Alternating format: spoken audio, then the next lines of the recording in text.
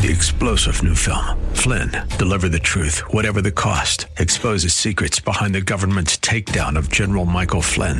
Flynn knew what the intel world had been up to. He ordered the first audit of the use of contractors. This set off alarm bells. He told the truth. He was the most dangerous person for Donald Trump to hire. They had to get rid of Flynn. Flynn, deliver the truth, whatever the cost. Available now. Watch it today. Go to salemnow.com. salemnow.com.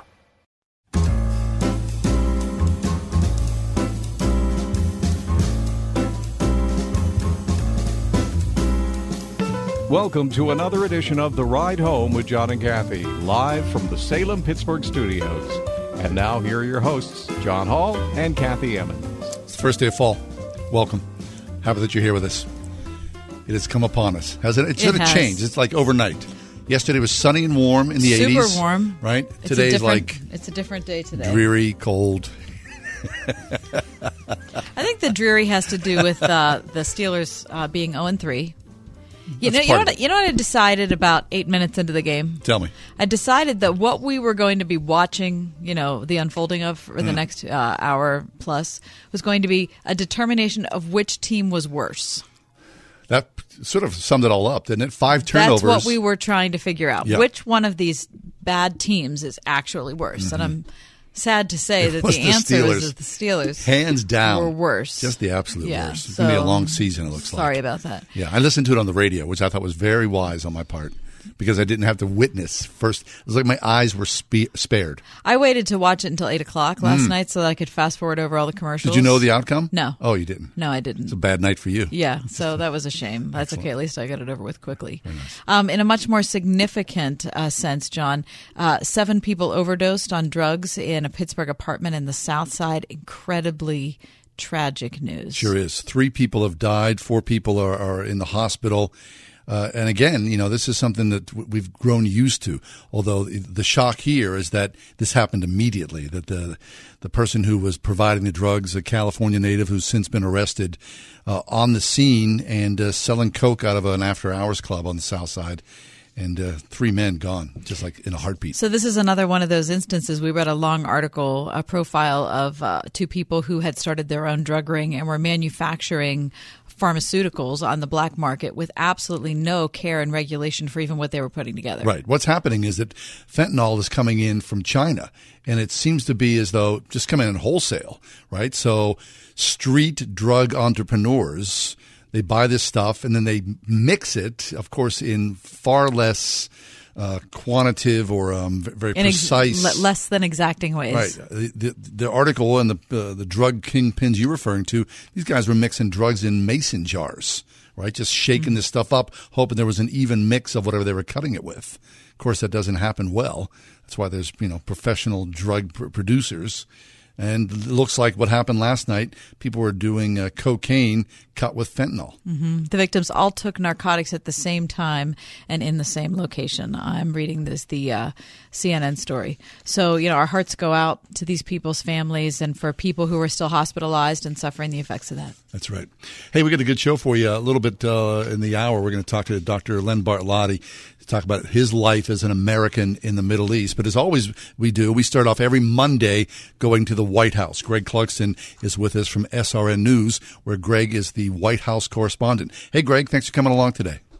You're welcome. John and Kathy, hello. Yeah, always good to talk to you, Greg. Okay, so let's start out with the whistleblower story, which, as I see it, from my perspective, it still seems to be developing. What do we know as of now, Greg?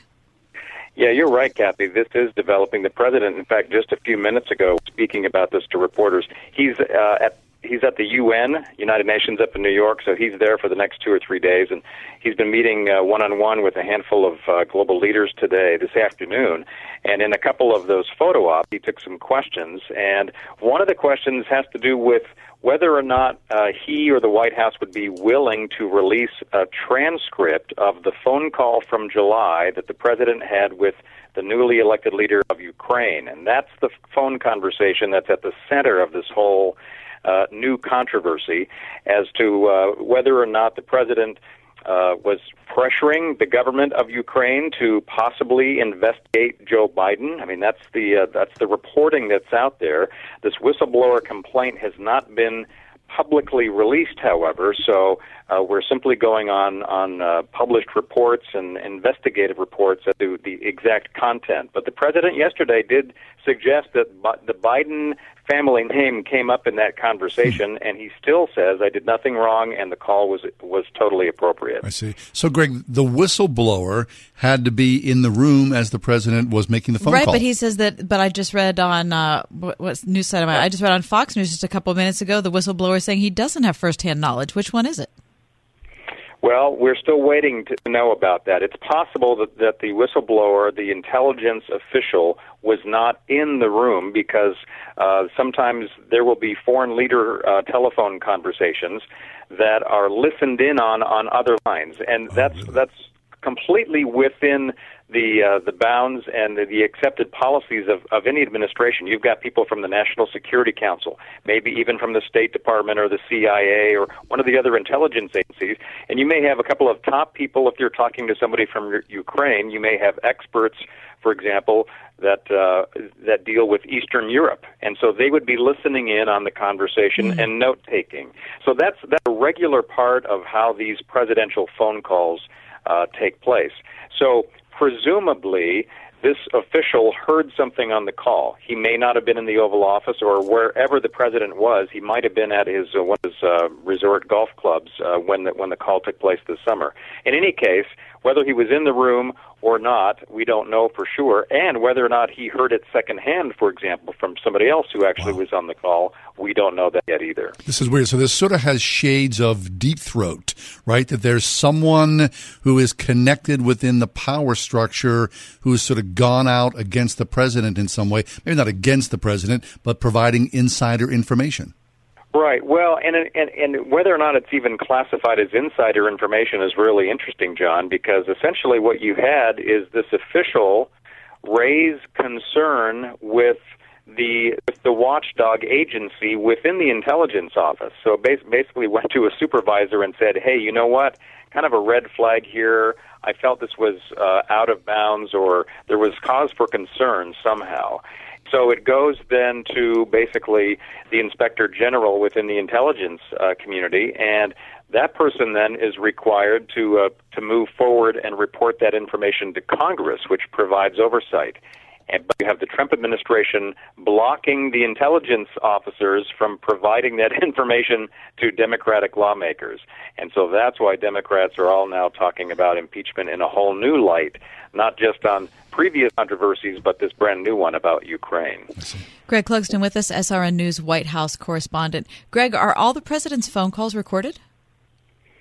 I would guess if they're not actually recorded with an audio recording, they certainly are recorded in terms of transcript. Okay. That's absolutely true. So a transcript could be checked.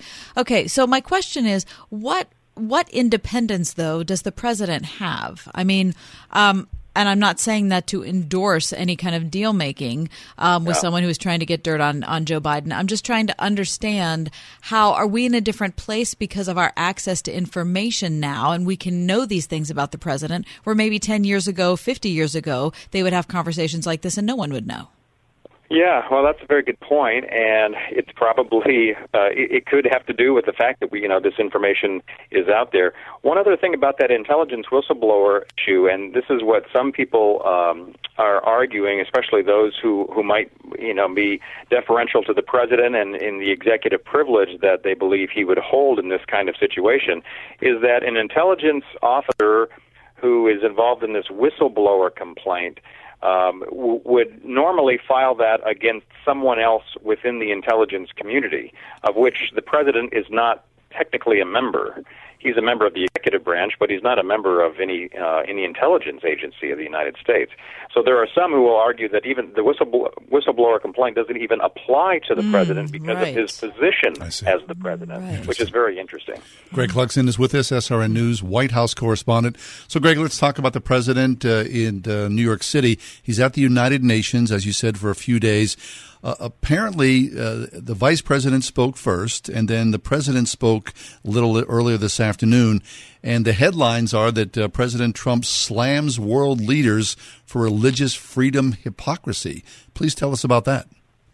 Yeah, this was a speech that the White House was promoting as really the centerpiece of the president's visit to the UN this week, even though the president tomorrow is giving what is his annual speech before the General Assembly of the United Nations. So all of the attending world leaders who are there and delegations, they will be there for tomorrow's main speech, and that will be more a broader themed speech talking about global challenges around the world. But what today was, the White House hosted what they were calling the first ever by a U.S. president religious freedom meeting at the United Nations. And so you're right, Vice President Pence spoke, and you also had then the president deliver a keynote address essentially calling on the world leaders to end religious persecution. And he went through a lot of the sobering statistics in terms of condemnation and restrictions that are against people of faith in all countries.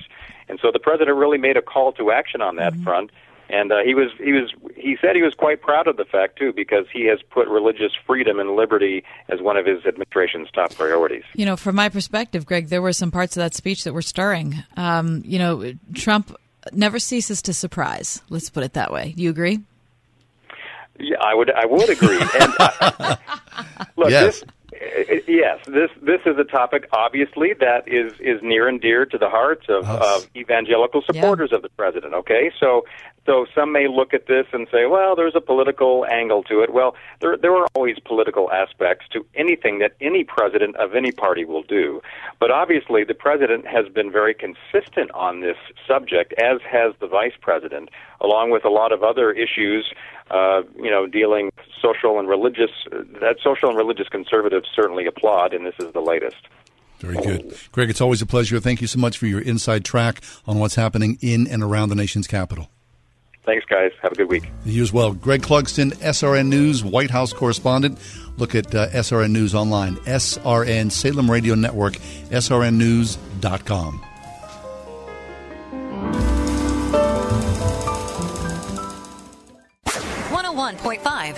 WORD. We want to know more about you. I want to ask you a bunch of questions. Go to our website and take our short, anonymous Word FM listener survey. Answer just a few questions. I've got to concentrate.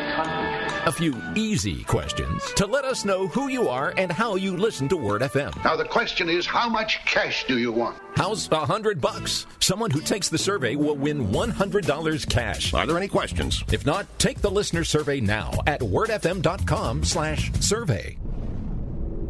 Hurricane Dorian battered the Bahamas relentlessly for 2 days. Nobody knows how many people died here. How anyone survived this amount of damage is a near miracle in itself. Now, weeks later, the suffering is immense. People have lost everything. They need help and hope. You know, sometimes when we make a request for donations, we might say pray on it, we might say think about it, but there is no time. The urgency in a catastrophe of this magnitude allows us only to beg you to give your most generous donation right now. Your gift of any size right now will speed relief supplies to the Bahamas through Food for the Poor. It is very, very, very hard. It's me, I lose everything, but I thank God for life. Call 855-828-4673, 855-828-HOPE, or give online at wordfm.com.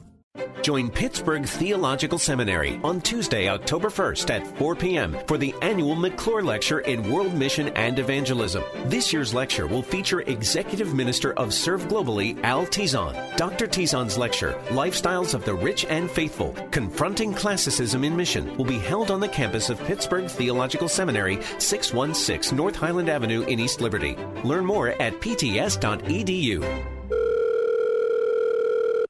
Hey. Hey, Bench, what are you doing? I'm rubbing my Blue Emu on. Well, you ready to go fishing? Fishing? You said we were going fishing this morning. I have 10 Gold Glove awards. Oh, here we go again. Johnny Bench doesn't go fishing. Yeah, I know. Johnny Bench goes catching. Blue Emu supports healthy muscles and joints. Blue Emu, it works fast and you won't stink. Available at nationwide retailers and Amazon. Put your creativity and your marketing degree to work as a digital marketing strategist with Salem Surround. Unlike a small marketing agency, Salem Surround places a massive amount of tools and support at your disposal, so you can be really creative and super competitive as you help Pittsburgh businesses grow. And with our national team at your back, there's no limit to how far you can go. Full and part-time available. Apply now at salemmedia.com/careers. Salem Surround, a division of Salem Media Group, is an equal opportunity employer.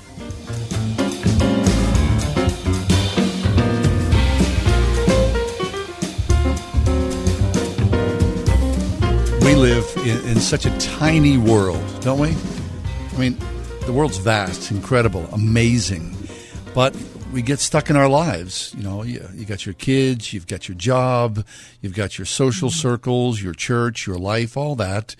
And the mass of the world goes on, and we know very, very little of how the machinations are. And if we never open up our minds to see what other people are doing or how they're thinking or how they live, then we end up becoming, I think, profoundly narcissistic. Which is, I believe, where we are. One of the problems with today. Dr. Len Bartlotti is with us. Len is a professor of intercultural studies.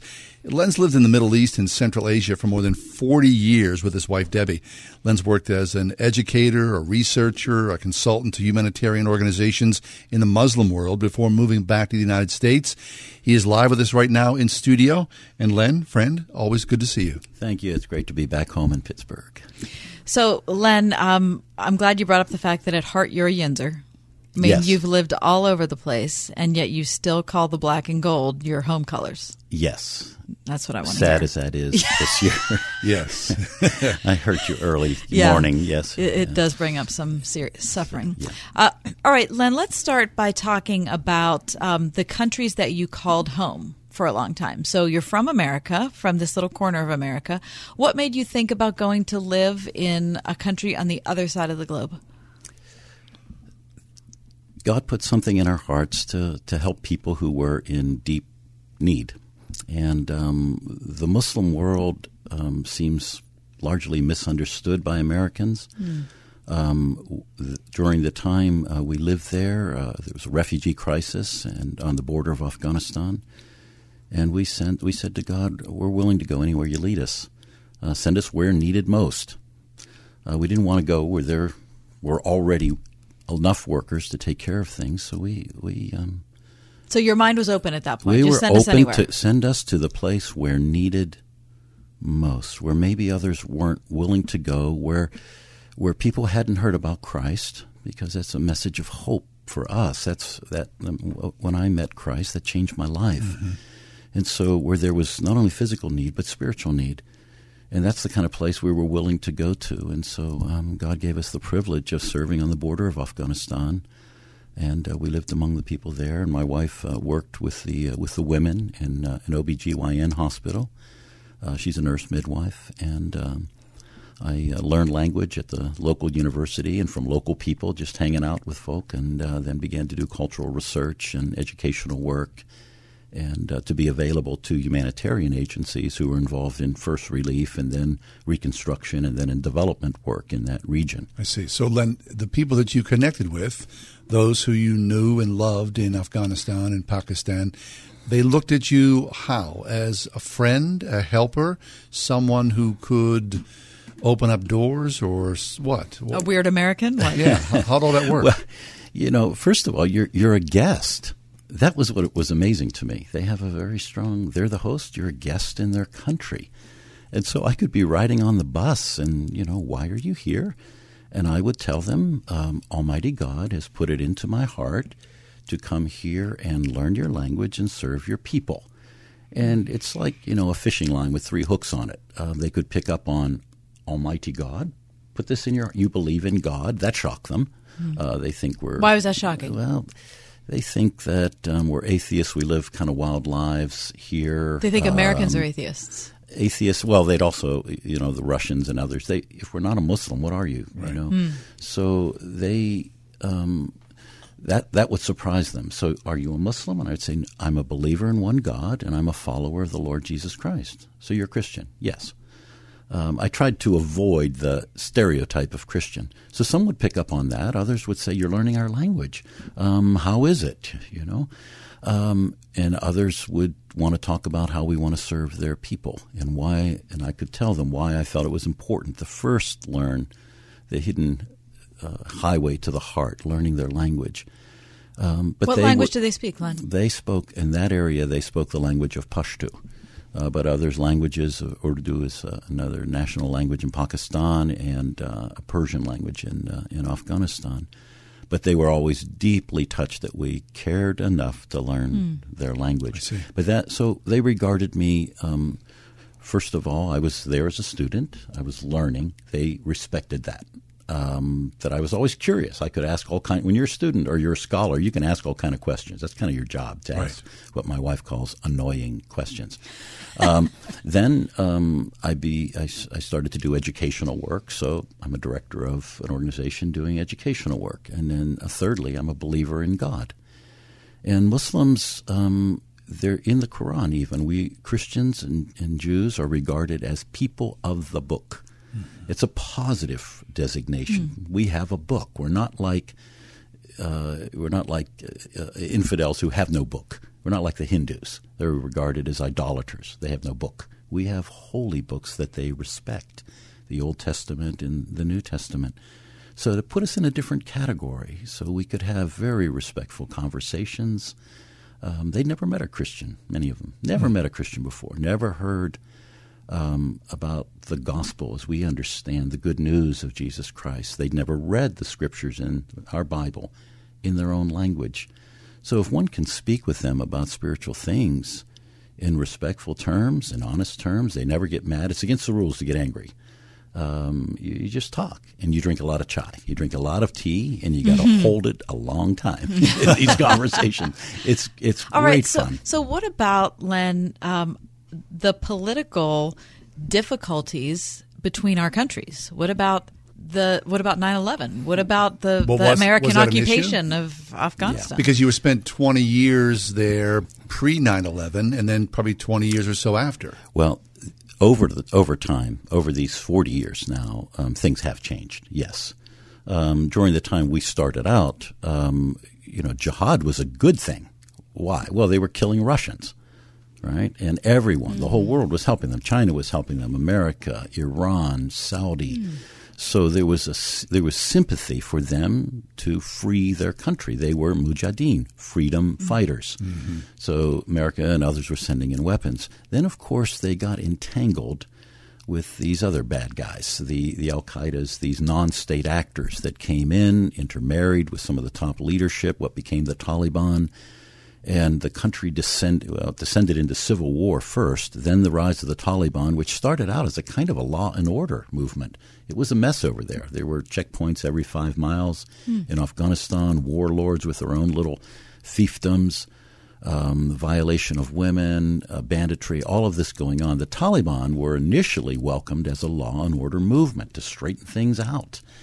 But they ended up imposing a very harsh form of Islam that was actually alien to Afghan culture. And gradually that, of course, was resented. And then these what we call pan-Islamists, Al-Qaeda, those types of groups, they had sort of a global anti-Western and anti-American agenda. And that entangled with the Afghans is what led to the disaster of 9/11, and of course now the mess. They're still in a bit of a mess. It is a mess. So then the entire time you're there, you in some ways have to be a sifter of the culture, relying on friendships and relationships to inform you of your own place in society, your own family well-being, and your own work. All those things had to go together. And that's right, John. And one has to have a sense that I'm not simply an American. I am an American. I love my country, but I'm a follower of Christ. So as the New Testament says, our citizenship is in heaven. I've got a transcendent citizenship. So I have to see people not just in terms of politics, but as human beings who have needs and wants and desires and hopes and dreams. And so when I'm sitting with a Muslim, one has to be able to, you hold your American worldview and that loyalty and love we have for our country, but they've got their own faith tradition. They have their own love for their country. So as a follower of Christ, I want to see this person as they are, their heart needs, and engage them at that level. So there's not the hostility. I don't have to defend American foreign policy. Right. That's not why I'm there. I'm not there to help them politically, militarily, or any other way. We're there to help them with what we have educationally and physical needs. But even more important, I believe the deepest need of the human heart is to know God. That's what radically changed my life in Sewickley all those years ago. It was, you can know God. And I thought, wow, if there's a God, I want to know you. If I can know you personally, I'll follow you the rest of my life. If I can know you, but I don't want to play religion. But Jesus said, this is eternal life, to know you, the only true God. And you've done that. And that still is a startling, wonderful message. You can know him personally. And our Muslim friends, see, one has to understand, for God, there's some elements we have in common. Belief in a creator God, a transcendent God, all-powerful, all-knowing, and all of that. But he's not a person. The goal in Islam is not to know God, but to obey God, to submit to God. Whereas in the Bible, we find a God who wants us to know him. He takes initiative to find us. Adam, where are you? He says in Genesis. That's startling.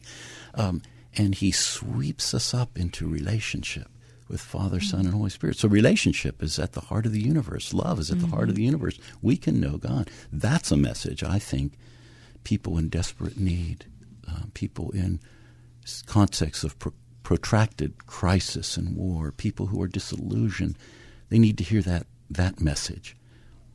Dr. Len Bartlotti is with us.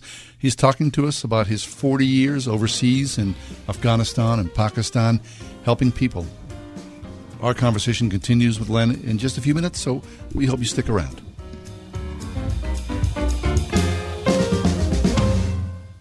Pumpkins, pumpkins, pumpkins, and more pumpkins. Pumpkins are what the Springhouse is thinking about this time of year. Hi, it's me, Marcia, from the Springhouse, and we love sharing our farm with you during this beautiful time of year. We've got all kinds of fun planned for you and your family to be able to spend the whole day on our farm. Pumpkin patch hay rides, a petting zoo, giant square bale stack and pipes for sliding, a hay maze and a corn maze, pumpkin picking right out of the field, old-time games under a tent up on the hill, and lots more. And when you get hungry, of course, we have great eats inside, too, with lots of pumpkin creations. Pumpkin pie, pumpkin cookies, pumpkin bread, pumpkin custard, and even pumpkin black bean chili. Every October Saturday features a family-friendly meal, and October Sundays feature our 4-H hog roast with all the fixins. Plan to spend a memory-making day on the farm at the Springhouse in 84 PA. 724-228-3339 or springhousemarket.com. The Steelers, Penguins, and Pirates are successful sports teams because they have a plan and they stick to it. Before their games even start, they know what they want to do and how they're going to do it. The same is true in retirement. Do you have a game plan, or are you just going to wing it when that day comes? I'm Ethan Lane, Associate Advisor at Accurate Solutions Group, where we strictly focus on retirement planning. We help people retire with confidence, clarity, and independence. Give our team a call now to start building your own retirement blueprint. 412-515-3555. That's 412-515-3555. Don't be unprepared. At Accurate Solutions Group, we can help build you a plan to get you to and through retirement successfully. 412-515-3555. That's 412-515-3555. Investment advisory services offered through ASG Investment Management, LLC. It's happening. Wherever cupcakes are being frosted, songs are being recorded, and engines are being tuned, ADP is designing a better way to work. With industry-leading HR, talent, time, benefits, and payroll, more companies rely on ADP than any other HR partner. From small business to global enterprise. See how ADP can help you and your people achieve what you're working for at design.adp.com. ADP, always designing for people. Train up children in the way they should go, and when they are old, they will not depart from it. Visit PittsburghChristianSchools.net to discover godly teachers and great classmates near you. That's PittsburghChristianSchools.net. PittsburghChristianSchools.net. You know what the price of gas is right now? Doesn't matter how many dollars and who cares cents. Get the Easy Pay card at Circle K and save 30 cents a gallon on your first 100 gallons. Then save 6 cents a gallon on every fill-up after that. Sign up in store and visit CircleK.com/EasyPay for more details.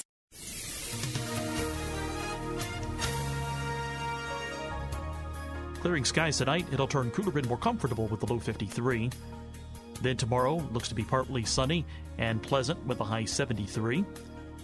It'll be clear tomorrow night with a low 52. Nice days coming up Wednesday. It'll be mostly sunny and a little warmer. High will be 78. Cooler again Thursday. Clouds will break for sun with a high 72. With your AccuWeather forecast, I'm meteorologist Frank Strait. Dr. Len Bartlotti is with us. Len is a professor of intercultural studies. He's lived in the Middle East for more than 40 years. It's been said of Len that he fits into many categories, but he does not fit easily into one. Well, right now, at the 4 o'clock hour, he fits into this category quite well. And we're happy about it. Len, I was intrigued. Before the break, you said that your friends, the people you worked with, lived with, and were friends with in Afghanistan, and I'm trying to say that appropriately because, of course, we say Afghanistan here, but I'm trying to follow your lead. Nice job. That their the brand of Islam that they practiced was different than what we see in the Taliban or Al-Qaeda or any of those radical Islamist organizations. And I think if you ask the average American what kind of Islam do Afghanis practice, I think they would say, well, they're all radicals. Yeah, I think we do have these sort of stereotypes of other religions. I think we need to think first about Christianity. If someone says, what's Christianity like? Okay, so, well, Christianity in some rural parts of Mexico, it's mixed with magic and local practices. Christianity is practiced in Italy. If you travel through Spain or cathedrals in Italy, you see something just overladen with incense and, very mystical. Very mystical, all of this kind of thing. Right. Going to shrines and superstition and so on. So Christianity is varied. Someone says, what's Christianity like? Well, look at us. Varied expressions. How many thousands of Christian denominations there are right now, right? Exactly. So in a similar way within Islam, this is why my interest was not in this sort of Platonic, pure Islam thing that you read in a book, but how's it practiced on the ground? Mm-hmm. It's what we call in academic circles, it's the anthropology of Islam. I see. How is a faith rooted in the soil of a particular culture or region, and what's it look like there? Right. So when you were living there, you were living in an apartment, and right next door you heard evening prayers. You could hear evening prayers, and in the way it was expressed in that part of South and Central Asia, Pakistan, Afghanistan region, there are varieties of Muslims. So when I meet a Muslim, I'm not telling him this is what you believe. I'm not assuming this is what he's like. I'm asking questions. You got to first listen. You ask questions. I want to give them the same respect that I would like. As a person who believes in the Bible and in Christ, I don't want someone saying to me, oh, yeah, you're one of those people who, bombs abortion clinics. Well, no. You believe this. No, ask me what I believe. Mm-hmm. And so I accord that same respect to Muslims. There are Muslims then who are very, very devout. They're saying their prayers 5 times a day. They're going regularly to the mosque. There are others who would be, we might say, cultural Muslims, the equivalent of a sort of a Christmas, Easter Christian, right? Mm-hmm. But they still would identify with the Islamic tradition. Then you have what you might call secular Muslims, right? They might be in the West or in their own country, but God's out there, but he's not really a part of their life. They're not practicing. They're not saying their prayers during the month of fasting. They're not fasting. They're snacking. They're not very devout and religious. You do have some that swing way to the other side that are they're trying to find meaning by rediscovering the original Islam, and they become very devout. And you have those then who are a bit more radical. They would like to see Islam, Islamic government, Islamic laws, enacted and enforced in a whole country. Sharia law. Sharia law, where the apparatus of the state is used. This is what the Taliban did. The apparatus of the state then is used to enforce Islam. That is, when it's prayer time, they come around and shutter the shops. It's time to pray. Now, we know that you can't. Religion isn't compulsory. It's not compulsory, Right. and the real thing it doesn't change the heart, right? Right. So then, what you're saying is that wherever people are people. People are people. So first, we engage them as people, and also people who need God and need forgiveness. I need forgiveness. See, it helps to have enough, to be self-reflective enough to know your own heart, that you're capable of religiosity, that we can deceive ourselves, that we can look good on the outside. And our Muslim friends know this. We could identify immediately. They are familiar with bearded guys, religious leaders who have their prayer beads and seem to be very serious and pious, but actually they cheat, they're corrupt, they're hypocrisy. Hypocrisy is part of the human condition. Well, we all have that problem. So how do you deal with that? How do you change the heart? How do we live for God from the inside out rather than imposing it from the outside in? Well, we need a miracle in the heart. Yes. And then we pour a little more chai. And can I tell you the story of how God found me and changed my heart? So immediately we're identifying as people who need God. And I'm one of those. And let me tell you the story. And Jesus Christ changed my life. And through him, we can have friendship with God. And you're not standing on a street corner somewhere handing out Bibles. You're letting your light shine where it's supposed to shine. Right. And there's several differences in living in that part of the world. One, there's people around. You know, when we used to live in Los Angeles, you don't see people. You see cars, but you don't see people, right? Interesting. But imagine a world in which, you know, a jam-packed mall on a Saturday. I assume people still maybe go to malls here occasionally, but imagine just filled with people. That's like every day, people around you. So one, you see that. Two, you make time for people. So a different understanding of time. When a guest comes to your house, you drop everything. You can't say, well, I have to be at the station. I've got a broadcast at 4 p.m. No, you have a guest. When I would go to the university, if the professor had a guest from the village, no class today because you entertain. A guest is honored like a king. And so you have time for people. And there's no such thing as a 5-minute visit. When you come, you're welcomed. They immediately the British would call it, put the kettle on. Immediately they're making chai, and they're going to bring out cookies and dried fruit and nuts and so on. If you ask a guest, do you want chai? It means you don't want to give it. No, you don't. You just assume this is a guest. And so they bring that out. And then if you're anywhere within, say, plus or minus 2 hours of a mealtime, they're going to insist that you stay for a meal. And the kitchen's already in gear. And you say, well, you know, I do have this appointment. You know, Kathy's expecting me to be at such and such a place. And it will be ready very quickly, inshallah. Well, inshallah, it means like, if you know, it means if Allah wills, if God wills, but it also means like maybe. So you know, you get your car fixed. When's it going to be ready? Inshallah tomorrow. Well, that could be 2 weeks, you know.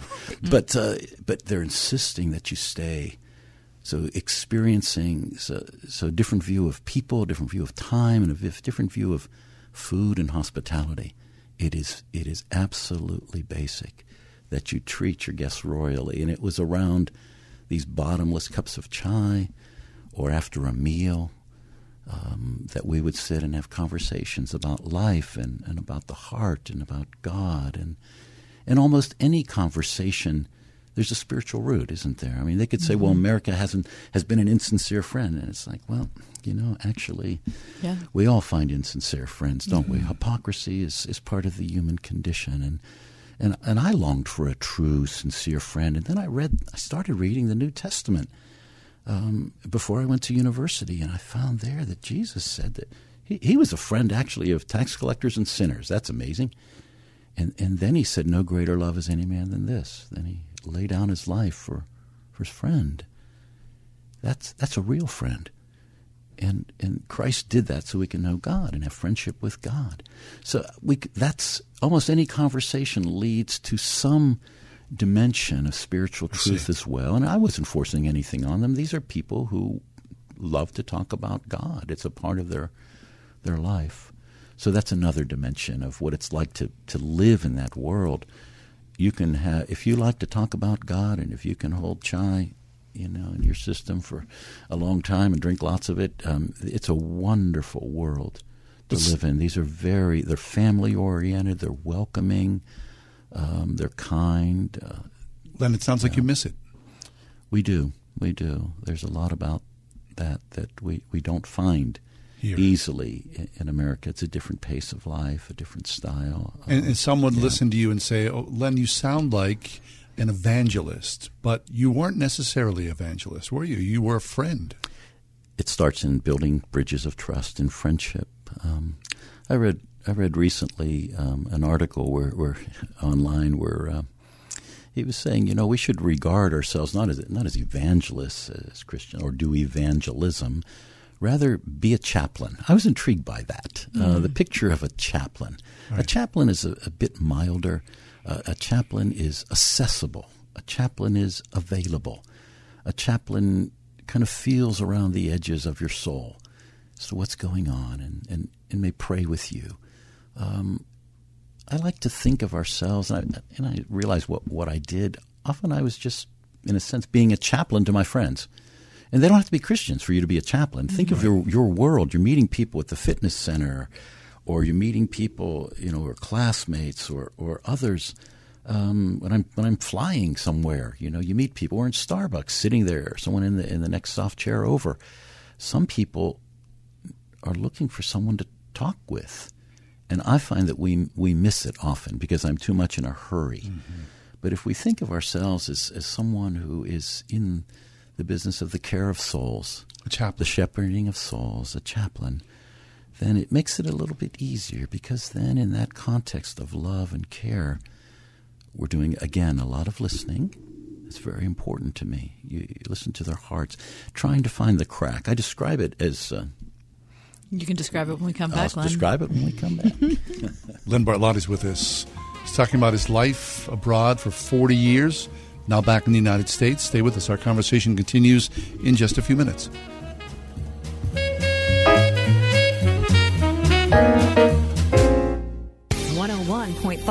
WORD. Turning Point with David Jeremiah. There is no evidence in the Word of God that any of us gets from the cradle to the grave without stumbling.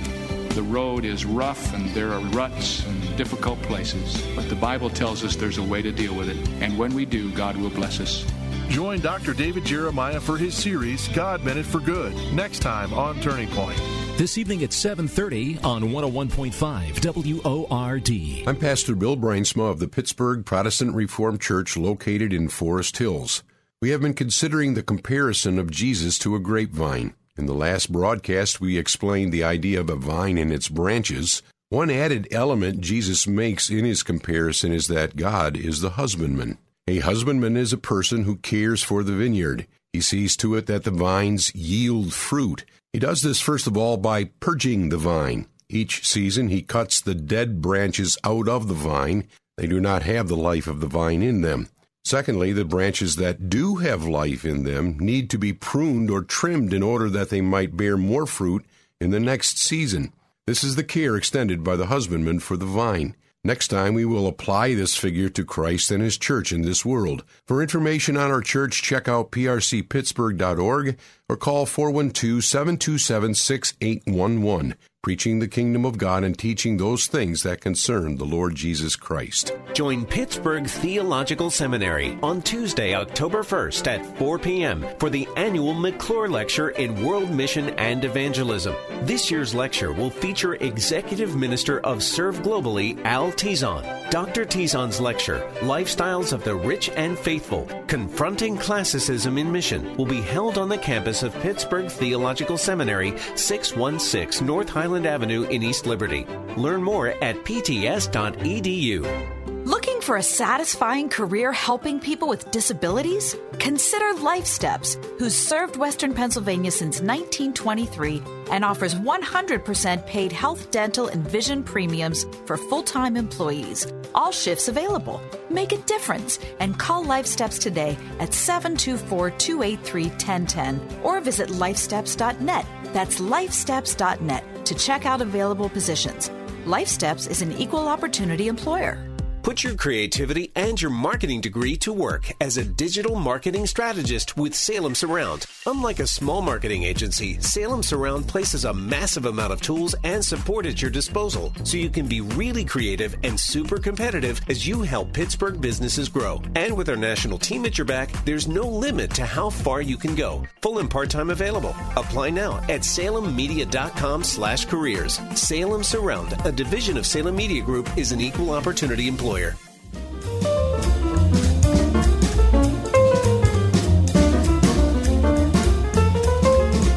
Dr. Len Bartlotti is with us. Len is a professor of intercultural studies.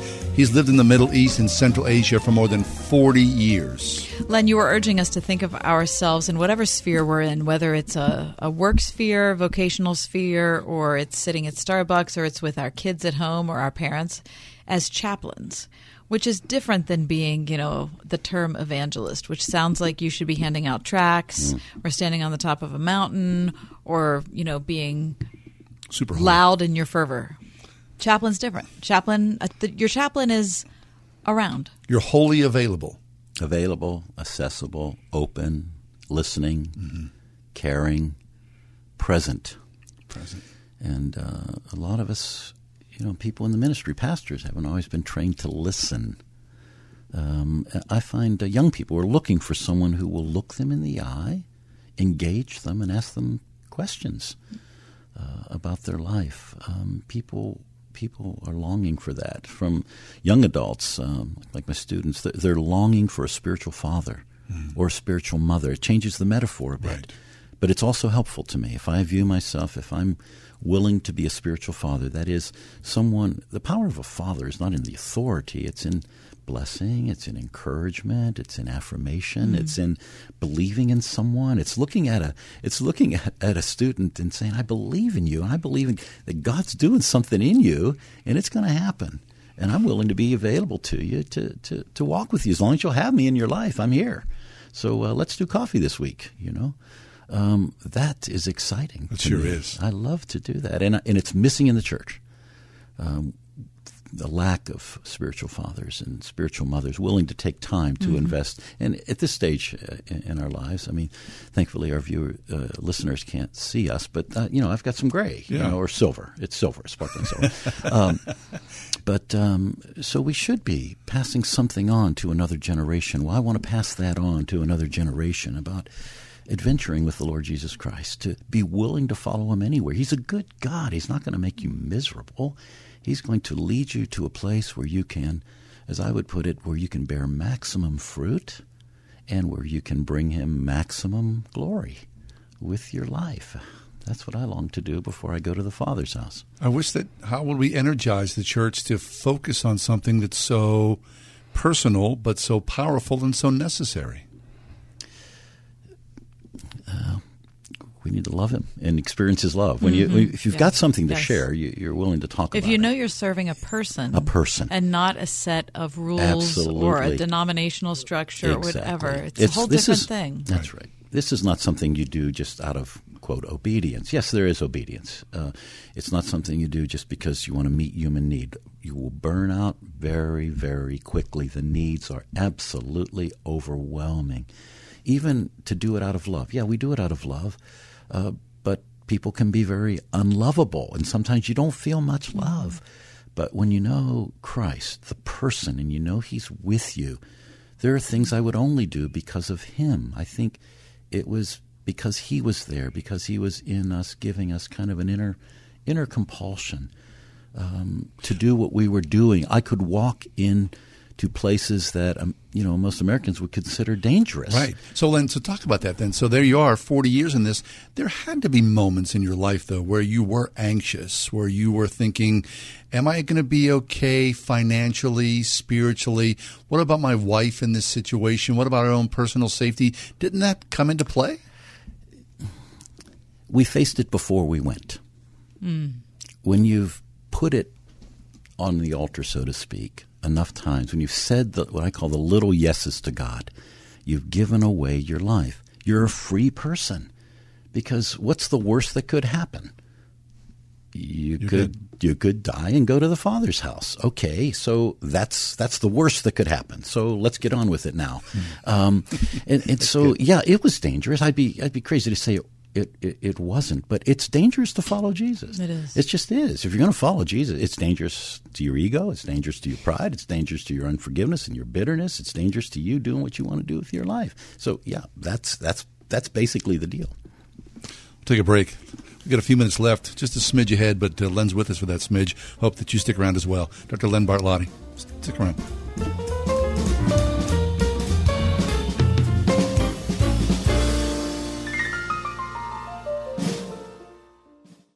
I'm Chuck McDowell, CEO of Wesley Financial Group and timeshare cancellation advocate. I was sued by the largest timeshare company in federal court for simply helping people cancel their timeshare that they had been lied to about. The jury sized me up and came back with a verdict after only 20 minutes. And yes, I won. My husband and I are more than grateful to everyone at Wesley Financial Group. Thanks to Chuck and his team, we feel as though a weight has been lifted and we can move on without the worry of a troublesome timeshare. Whether you owe $10,000 to $250,000 on your timeshare, it's my mission to get you out of your timeshare, eliminate your payments, and get them off your back permanently. And we proudly hold an A+ rating with the Better Business Bureau. Want to learn more about getting rid of your troublesome timeshare? Call Wesley Financial Group now for your free consultation. Call 800-691-9999. That's 800-691-9999. 800-691-9999. At Extreme Car and Truck in Bridgeville, find extreme accessories for all your dirty jobs, like hauling landscape supplies. Protect your vehicle with spray-on bed liners, tonneau covers, WeatherTech floor liners, and more. Say goodbye to dirt and grime inside and out with extreme detailing. Plus, lift kits, electronics, and remote starters. Always a favorite. Extreme Car and Truck in Bridgeville. For the extreme in all of us. At extremetruck.net. What you want is awesome new flooring at a great price. What you don't want is to spend hours at a showroom looking for it. With at-home flooring, you won't have to. At-home flooring is where awesome happens. And their family's been bringing awesome straight into Pittsburgh homes with top-quality hardwood, tile, carpet, and vinyl for over 50 years with their free shop-at-home experience, along with great selection and professional installation. So forget the showroom and schedule a little bit of awesome instead. Visit athomeflooringpgh.com. I thought it was a great experience working with Nello. They were honest, understood what we were looking for. They really went above and beyond. Impact Christian Church on building ministry with Nello Construction. How they spent time with us and got to know us on a personal level really meant a lot to us, because they got to know us, not just our building, and that really came out in what they constructed for us. We took this old building that was pretty beat up, and to see it transformed into what it is today was truly an awesome experience. Got a vision? Begin the journey at NelloConstruction.com. Join Pittsburgh Theological Seminary on Tuesday, October 1st at 4 p.m. for the annual McClure Lecture in World Mission and Evangelism. This year's lecture will feature Executive Minister of Serve Globally, Al Tizon. Dr. Tizon's lecture, Lifestyles of the Rich and Faithful, Confronting Classicism in Mission, will be held on the campus of Pittsburgh Theological Seminary, 616 North Highland Avenue in East Liberty. Learn more at pts.edu.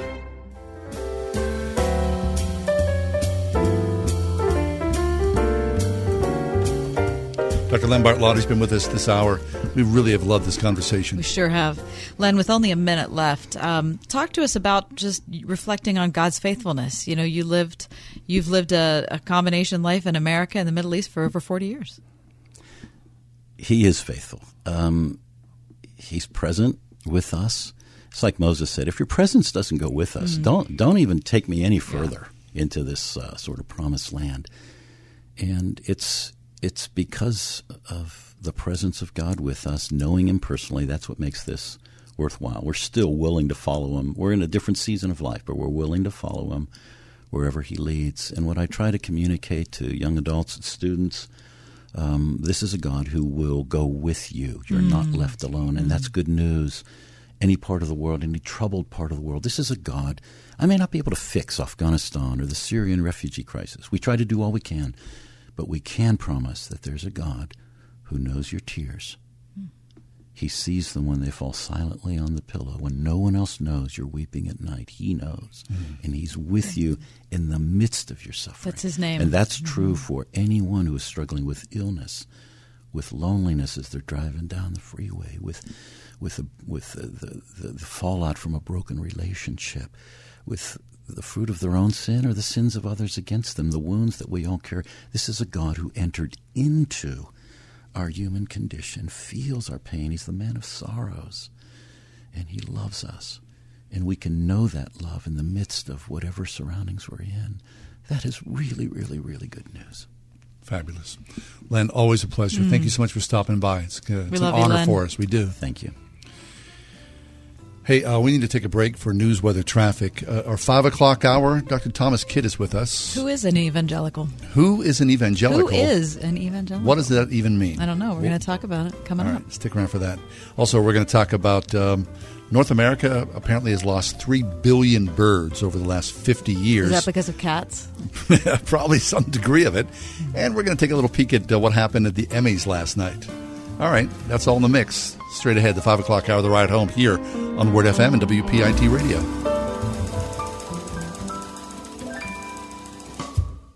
Sharing the word that changes the world. 101.5 WORD FM, Pittsburgh, a service of Salem Media Group.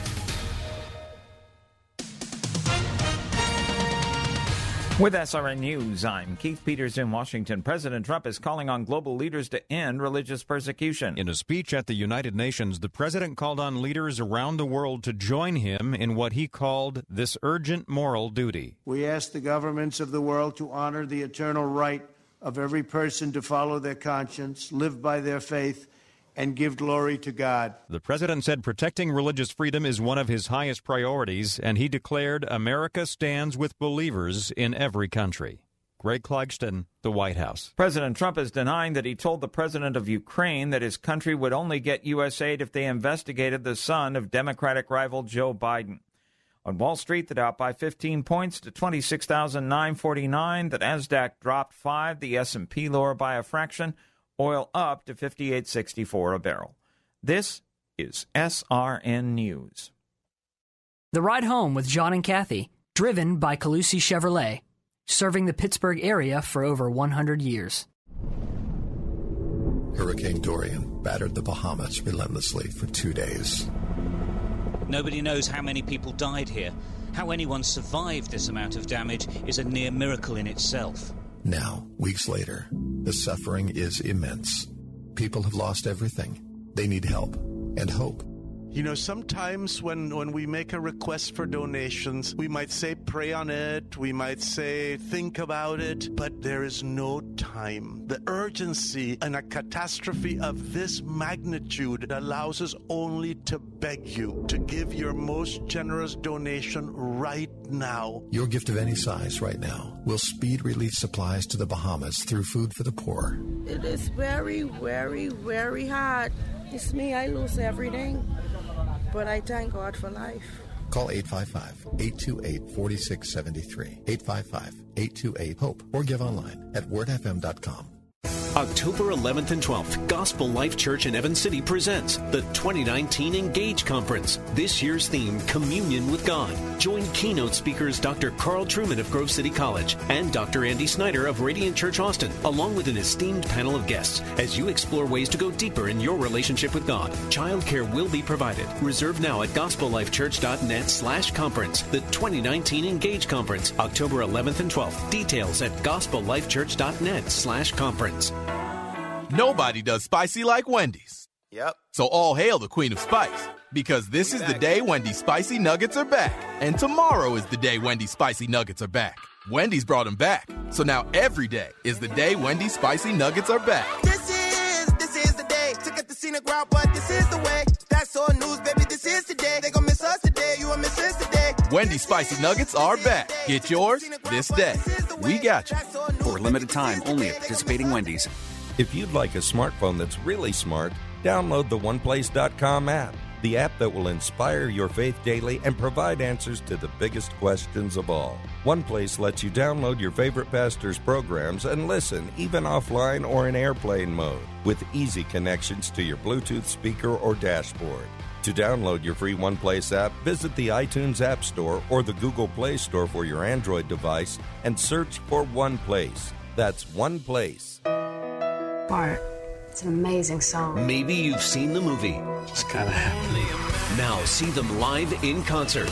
The Imagination Tour, featuring Mercy Me.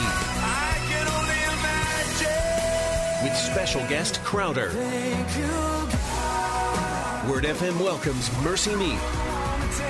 Coming to PPG Paints Arena, October 4th. Tickets on sale now at Ticketmaster.com.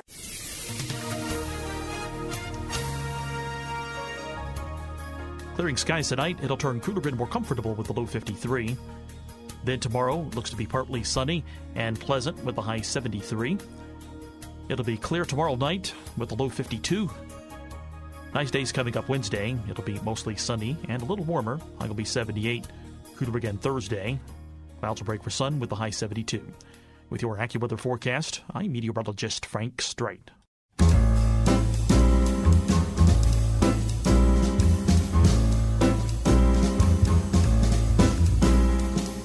Welcome to another edition of The Ride Home with John and Kathy, live from the Salem-Pittsburgh studios. And now here are your hosts, John Hall and Kathy Emmons. A couple of times last week, we were with bated breath, awaiting the arrival of the horde of tens of thousands, near we say 1.5 million or more, who were expected in a dusty town in the Nevada desert. In fact, we, the three of us, made a wager. Right. Of how many people would show for this event. Right. I have the numbers if you'd like for me to remind you. So you want to revisit those numbers, I just want to say what the numbers were. Okay, fine. Yeah, fine. You predicted that 100,000 people would show. 110,000. Oh, 110. I'm sorry, Yes, I wrote down 110,000. Mike estimated there would be 21 people, and I estimated there would be 11. You two were much, much closer than I was. Okay. Much closer. Now, authorities said that 1,000 people visited Area 51 gates on Thursday and Friday. Just 1,000 people. As many as 200 people gathered now, apparently Area 51 is so large, there's different gates, entrance gates. So 1,000 at one gate, 200 at another gate, 20 at another gate, over a couple of days that happened. Okay, so I think Mike wins our wager. I guess. With 21. Mike. I overshot. I mean, I kind of really was expecting sort of be like, an alien Woodstock was going to happen. That is that is a very funny image in my head. I just thought, people, but although, and listen, a little earlier, I'm sitting in the studio and I'm watching Mike watch videos of people who were dressed up, who did show up. Mike, it was a pretty entertaining crowd, wasn't it? Yeah, to say the least. A lot of they looked like people from Comic-Con. Not that Comic-Con people are well, they are weird. Yeah, they are. Let's just say it. Well, maybe like the Furbies, because the Furbies always show up in Pittsburgh. Maybe they should do it out at Area 51 next year. Yeah, the Furby convention. Yeah, but they weren't really dressing up in fur though, because most aliens are not envisioned that way. Some of them had aluminum foil hats, right, to protect themselves from gamma radiation or whatever. Right. Now, to be fair, what I liked about this is that the United States Air Force, they are the ones who administer the Area 51. They took this very seriously, and so they had people ready at the drop of a hat to respond to large masses of people. But by late Saturday afternoon, they allowed all those employees to go home because they saw what was the handwriting on the wall that no one was going to show up. So thinking about UFOs and wondering, like we all do, what exactly is going on at Area 51, caused me to think that maybe we should talk about this statement by the U.S. Navy that came out about a week ago. Mm-hmm. I'm reading from CNN, and it says here, the U.S. Navy has finally acknowledged footage purported to show UFOs hurtling through the air. And while officials said they don't know what the objects are, they're not indulging any hints either. The objects seen in 3 clips of declassified military footage are, quote, unidentified aerial phenomena. Navy spokesperson Joe Grandisher confirmed to CNN. The clips released between December 2017 and March 2018 by To the Stars Academy of Arts and Sciences appear to show fast-moving oblong objects captured by advanced infrared sensors.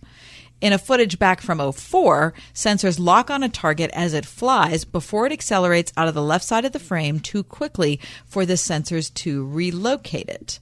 2 of the videos, and I've seen these both from 2015, contain audio from U.S. fighter pilots attempting to make sense of what they are seeing. Now, you've heard this audio too. I have, yeah. So they're kind of freaked out. Of course, because this thing is flying like faster than anything they can imagine. And, these are fighter pilots. These are guys who are used to, flying along at gigantic thousands of miles an hour. But what they saw stunned them so much, they both acknowledged it, and then they were like, we have no explanation. We do not know what that was. Right. Now, interesting that the Navy has come out and decided to be transparent about these things now. So they said that they're largely doing this to encourage trainees to report incursions they spot. Okay, especially those which threaten their pilot safety. So they want to acknowledge the fact that there are things that we don't understand, that we cannot identify, but we want to make sure that we're getting information on whatever anybody sees more than anything so that we can protect our pilots. I like that. That's good. I do too. I mean, in the past, right, the government's been accused of, well, you've hidden things, Area 51 and all that whole thing. So we talked about this briefly before. Do you believe in aliens? There's a lot of room for interpretation there. Well, I don't know. Okay. Undecided. Mike? Undecided. I don't know. Okay, there's 2. John? Well, I know this, that our God is a God of creation. And, someone, I don't know who someone has said there are more planets in space than there are grains of sand on every beach in the world. Now, if that's the case, that's a lot of creation. And I don't think God is just creating for the sake of creating planets that are just void, that are just hunks of rocks. So I have to believe. But there could be, just because they are a collection of rocks would not make them void of meaning. No, but I believe because God has created all that, there is space for other things besides us. So I don't know. My gut says, yeah, why not? I hope so. Mm-hmm. Are they coming here being friendly? That's a whole other story. But God's a God of creation. Well, the one thing that I consistently come back to when I think about this is that eternity is an infinite time. I mean, that's obvious by its name.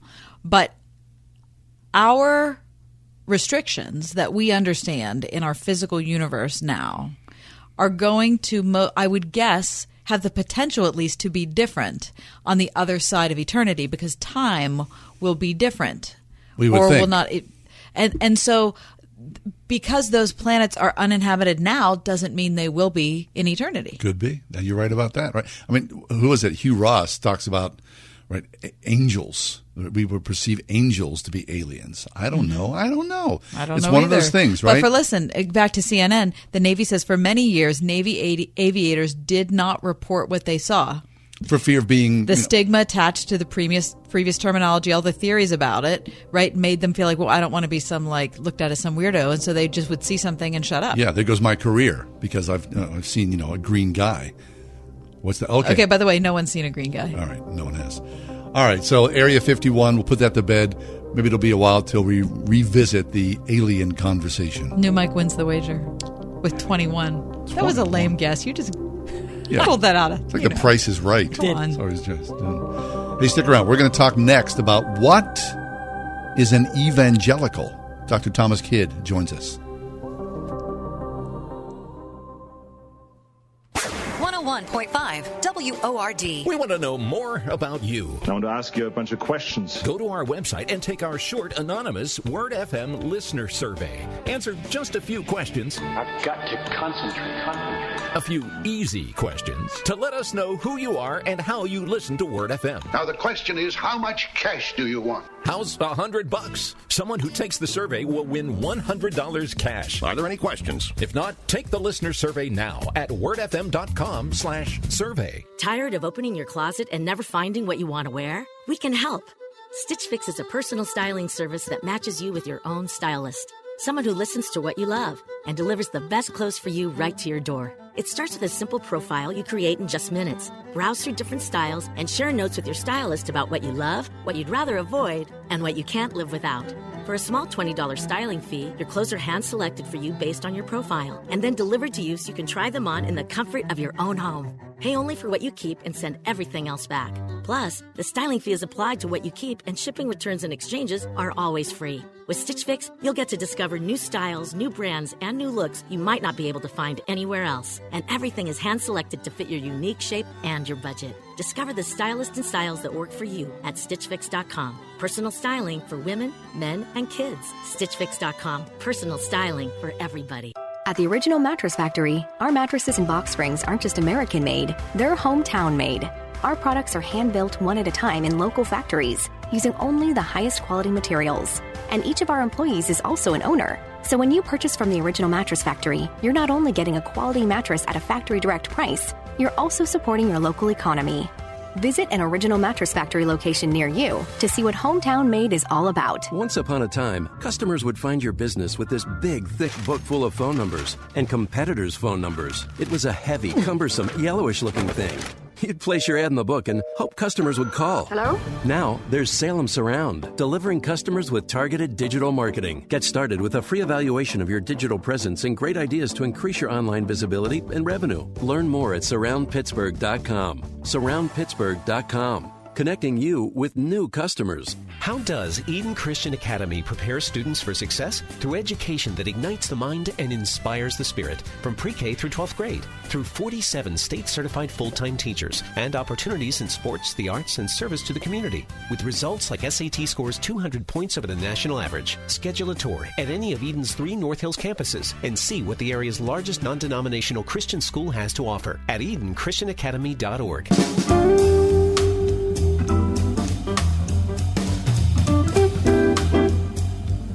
What is an evangelical? Can you define those terms? What is an evangelical? I can't, but from, I don't know, my best guess, yes. An evangelical 20 years ago, 30 years ago, was a person who had been born again, quote unquote. That someone would say, I can identify you as an evangelical. I'm a born-again Christian. Right. And now, an evangelical is what? It's a white Republican.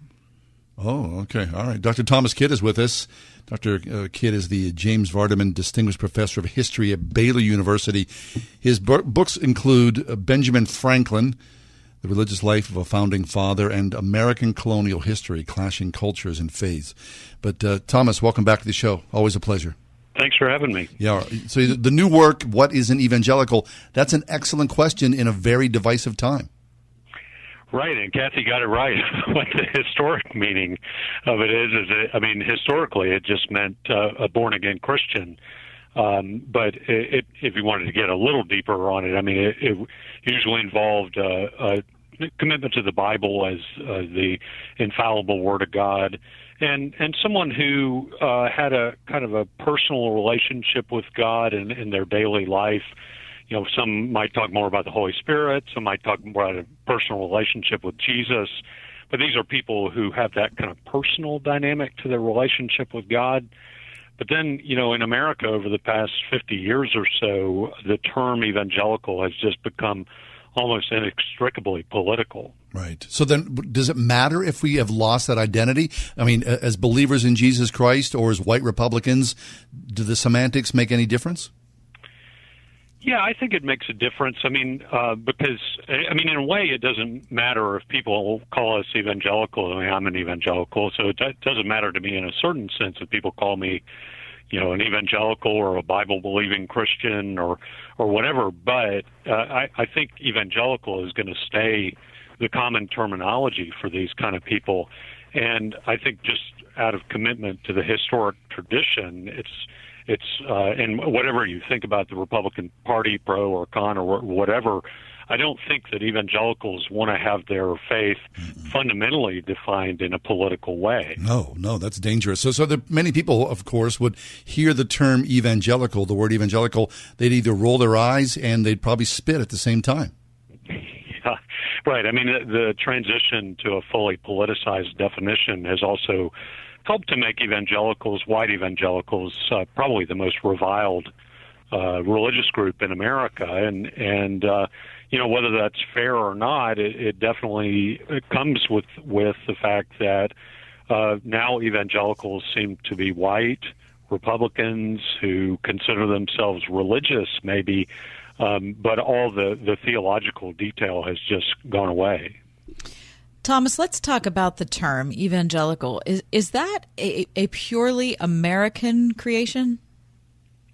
No, it's not. The term evangelical in English goes back to the 1500s, and it used to. At the beginning, it just meant like gospel, like a faithful kind of book or sermon or something like that. And so, of course, the word evangelion is a Greek word that just means good news.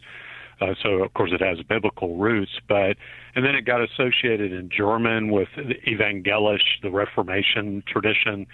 But it's really in the 1740s with the Great Awakening in England and America and so forth that it started to be used in that more focused way about the religion of people who have been born again. Right. Okay, so Thomas, in your book, What is an Evangelical, you offer a very succinct definition, and I'll just read this. You say, quote, evangelicals are born-again Protestants who cherish the Bible as the Word of God and who emphasize a personal relationship with Jesus Christ through the Holy Spirit, end quote.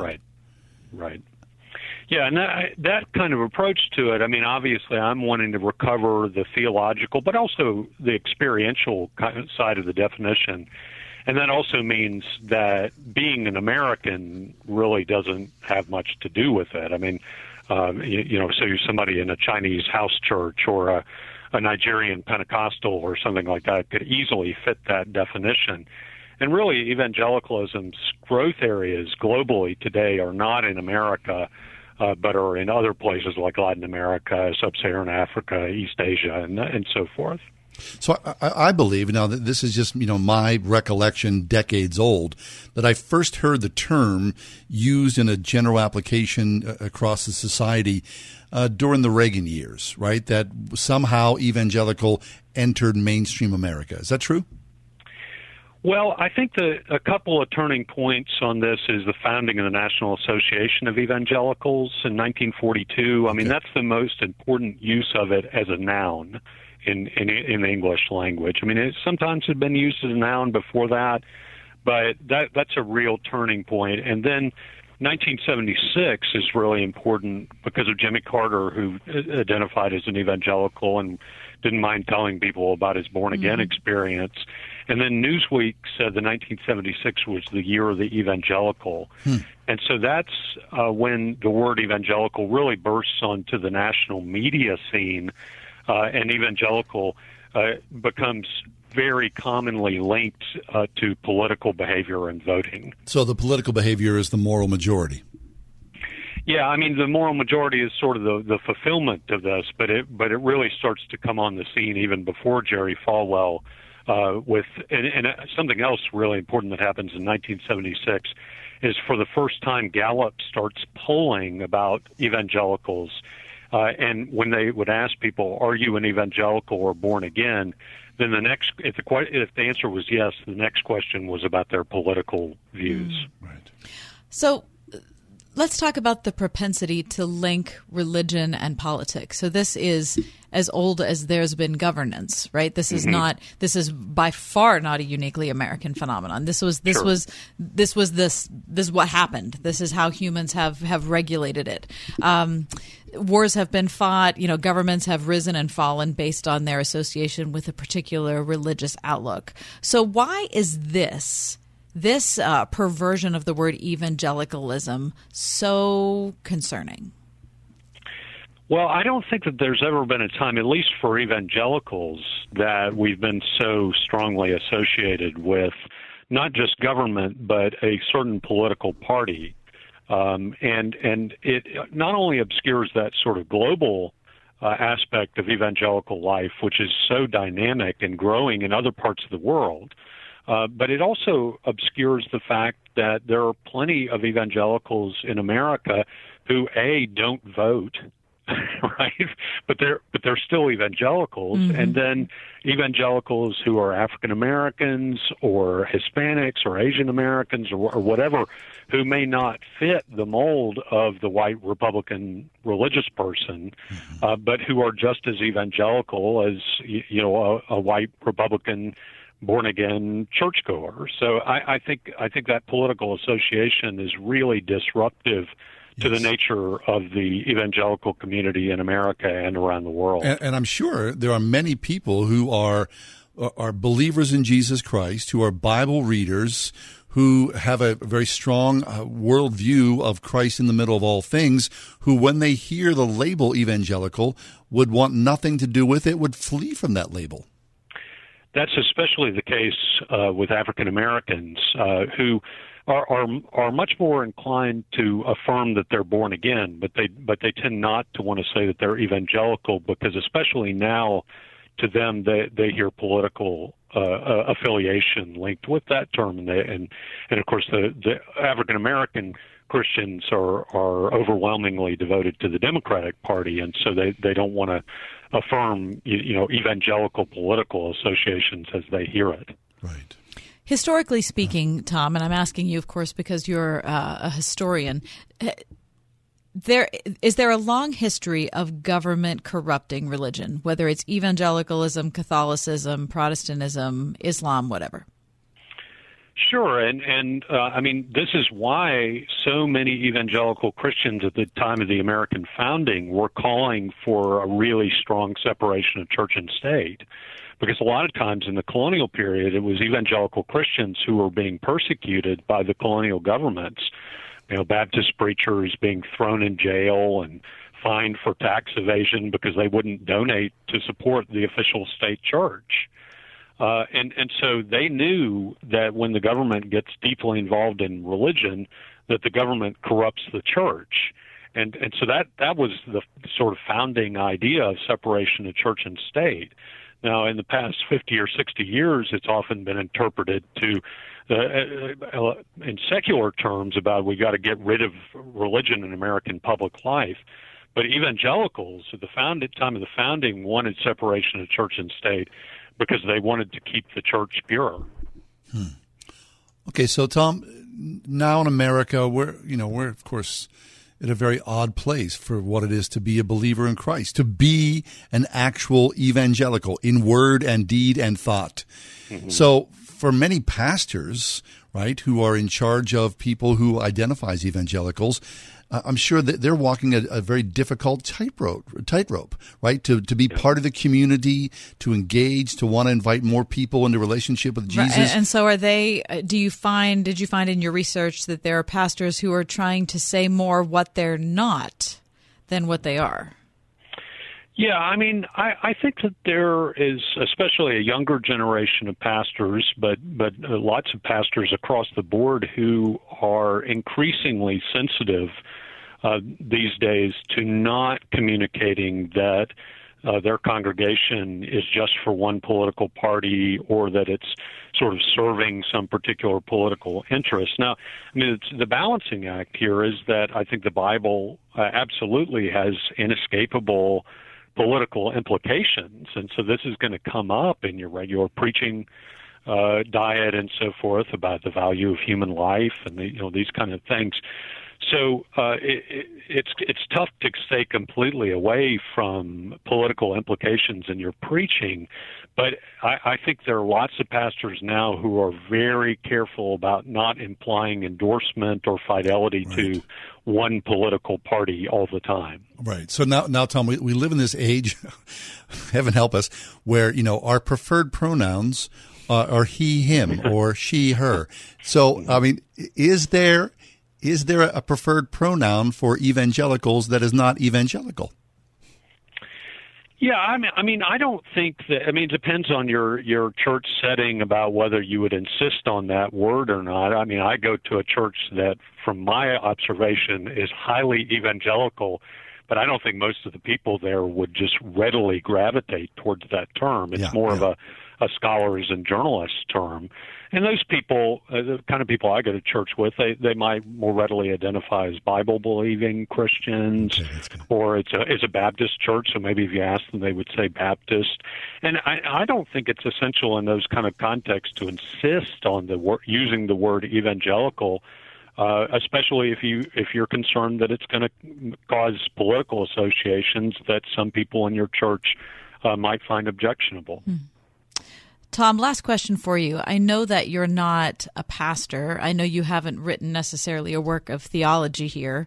At the same time, I know John and I have known you for years, and we know you to be a man who's trying to follow after God while at the same time trying to honor God by being excellent in your area of expertise. And so I guess I want to know what we are risking, what the average evangelical is risking by allowing that association to build between evangelicalism and a particular political perspective. I think there are a number of risks, but the primary one to me is confusing people about the message of the gospel. And if we are perceived fairly or unfairly as basically just being a political interest group, then I think that certainly risks blunting or obscuring the clarity of the gospel that is certainly not tied to a political agenda and definitely not to a political party. And so that would be my primary concern, is that the church needs to be crystal clear about what the gospel is, and that it's for all people, all time, everywhere, and it's not about Americanism or politicization or one political party. That's good. Well, Tom, thanks an awful lot. It's always a pleasure to have you with us, and it's an excellent question that you've asked. Thanks, guys, for having me. Our pleasure. Dr. Thomas Kidd, who is an evangelical?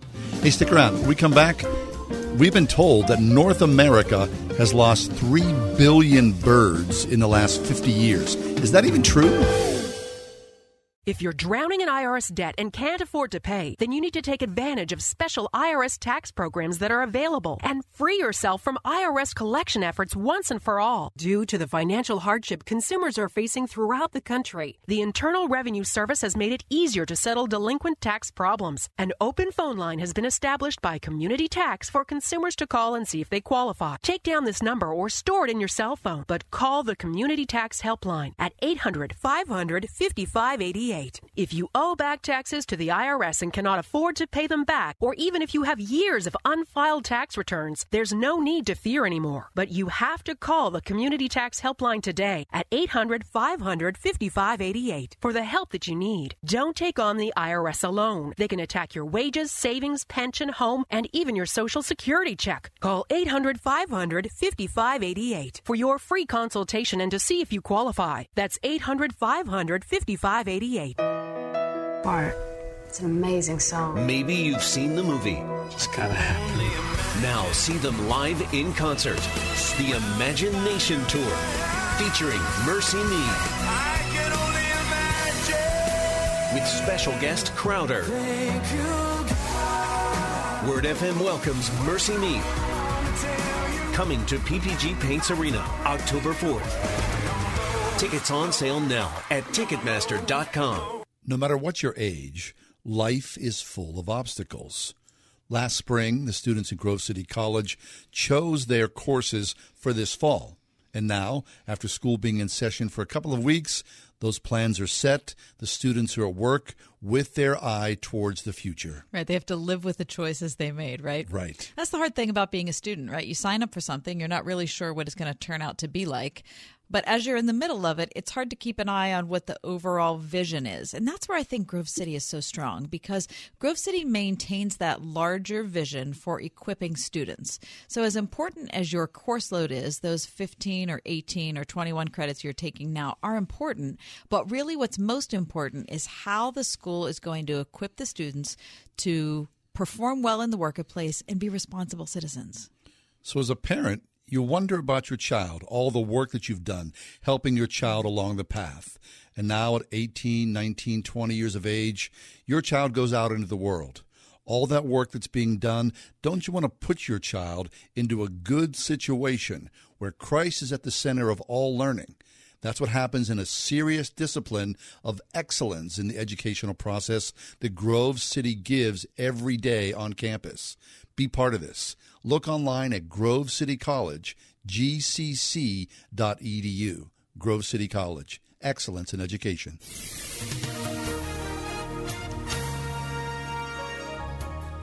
Clearing skies tonight. It'll turn cooler and more comfortable with the low 53. Then tomorrow looks to be partly sunny and pleasant with the high 73. It'll be clear tomorrow night with the low 52. Nice days coming up Wednesday. It'll be mostly sunny and a little warmer. High will be 78. Cooler again Thursday. Clouds will break for sun with the high 72. With your AccuWeather forecast, I'm meteorologist Frank Strait.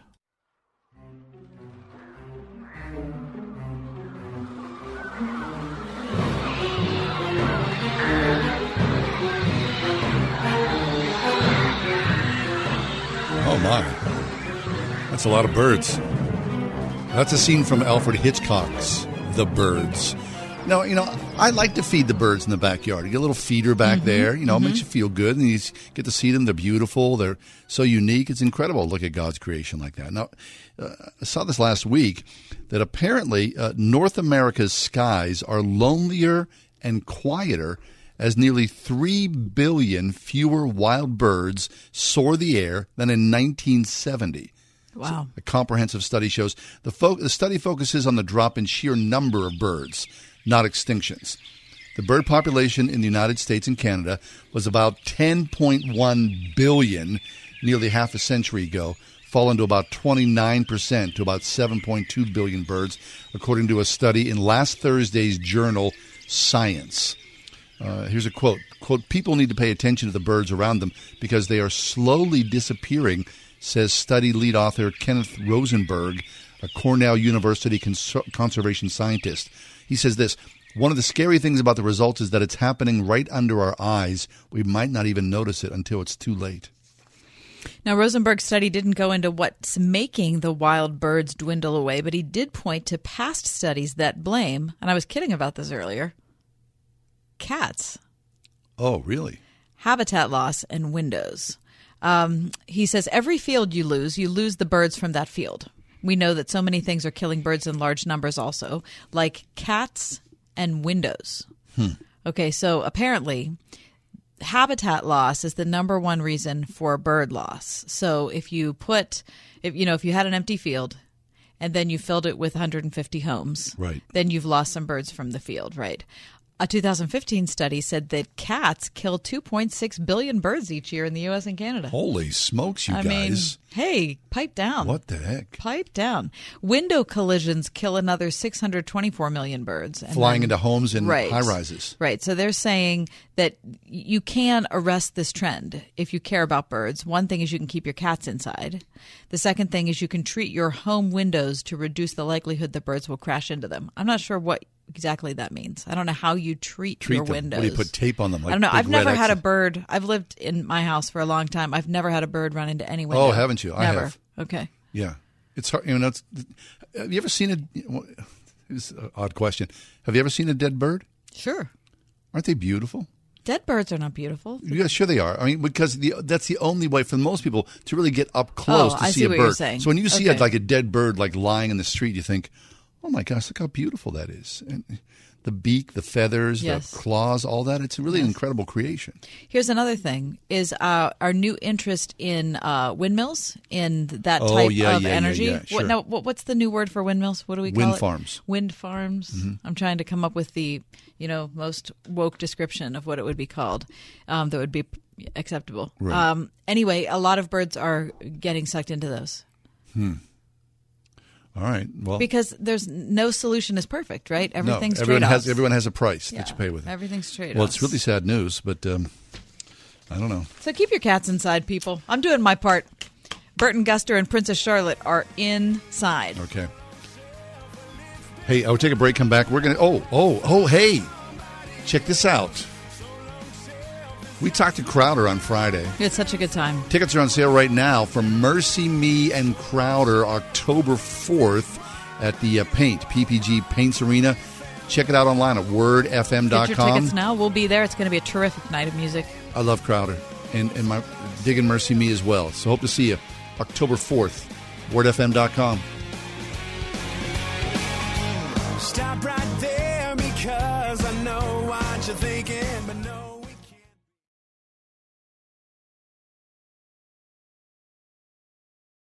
101.5 WORD. Slow down. Turn back. You're going the wrong way. You're making a huge mistake.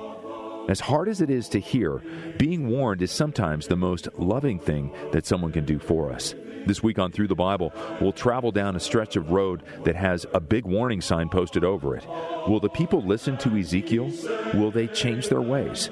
Join us and find out. Through the Bible, this evening at 9 p.m. on 101.5 WORD. You've all helped build MyPillow into the amazing company that it is today. Now, Mike Lindell, the inventor and CEO of MyPillow, wants to give back to Word listeners everywhere. You can get deep discounts on all MyPillow products if you go to MyPillow.com right now and click on the new radio listener specials. Now you can get deep discounts on MyPillows, mattress toppers, bed sheets, and so much more. For example, MyPillow is bringing back their popular BOGO offer for all MyPillows. That's right. Buy one MyPillow, get another absolutely free. Remember, all MyPillow products come with a 60-day money-back guarantee and 10-year warranty. It's MyPillow's way of saying thank you for all your support. Just go to MyPillow.com, click on the new radio listener specials, and get deep discounts on all MyPillow products, including the buy one, get one free for all MyPillows. Enter promo code WORD or call 800-391-0954 for these great radio specials. That's 800-391-0954 or MyPillow.com. Promo code WORD. Nello is very easy to work with. Impact Christian Church on building ministry with Nello Construction. We had become aware of several churches that are using their building during the week as a community center, and we wanted to go that direction. They were able to grasp that, make suggestions that helped us along the way, and they were conscious of our financial constraints and were really good at helping us to see ways that we could do that within our budget, but within the space that we were developing. Got a vision? Begin the journey at NelloConstruction.com. Looking for a satisfying career helping people with disabilities? Consider Life Steps, who's served Western Pennsylvania since 1923 and offers 100% paid health, dental, and vision premiums for full-time employees. All shifts available. Make a difference and call Life Steps today at 724-283-1010 or visit lifesteps.net. That's lifesteps.net to check out available positions. Life Steps is an equal opportunity employer. Hi, I'm Alistair Begg, and I'd like to personally invite you to join me August 30th to September 6th, 2020, for a week of Christian fellowship and a newfound appreciation for God's creation. Call 855-565-5519 to join us, or visit deeperfaithcruise.com for all the details. Salem Media Group presents the Deeper Faith Alaska Cruise, August 30th through September 6th, 2020. Get more details at wordfm.com/Alaska. Last night, the Emmy Awards were aired, the 2018 Emmy Awards, even though they were happening in 2019. And it was the lowest viewership that the Emmys have had in, ever? Oh, forever, all-time low. Okay. Now, I didn't watch it. I don't care to watch it. And the reason I didn't watch it is I didn't want to hear someone's political speech. I watched one award show, and I've really gotten kind of tired of that as well. I think we're done. However, I have to say that someone who spoke last night, who was an award winner, said something I think of value. So this is Michelle Williams. She's accepting her award, Best Actress in a Drama Series, for her portrayal of Verdon. What was Verdon's first name? Gwen Verdon in the Fosse Verdon show. This is Michelle Williams. So I want to say thank you so much to FX and to Fox 21 Studios for supporting me completely and for paying me equally, because they understood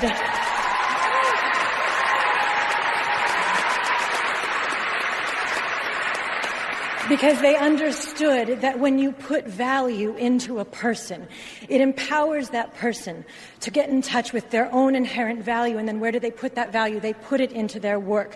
And so the next time a woman, and especially a woman of color, because she stands to make 52 cents on the dollar compared to her white male counterpart, tells you what she needs in order to Michelle Williams telling it like it is. It's really good. It keeps on going, and it's good up until the very end. Now she became kind of a flashpoint, a human flashpoint in this issue because of a project she was doing with Mark Wahlberg. I don't remember what it was, but it was discovered when they were halfway through it that for the amount of time she was putting in, she was earning like $100, and he was earning like $1,500. Right. So. And then when I got to give Mark Wahlberg credit, because when he found out about that, he said, wait a minute, this is completely wrong, and then tried to, make amends. But it was after the project was already over. Yeah. I mean, kudos to them. What the heck? I mean, they're both sharing the same billing. Right. They're both major stars. So why would you not be paid the exact same amount of money? I also thought the point she was making is really well understood by anyone in any workplace, that if your employer invests in you, then you're going to produce better work.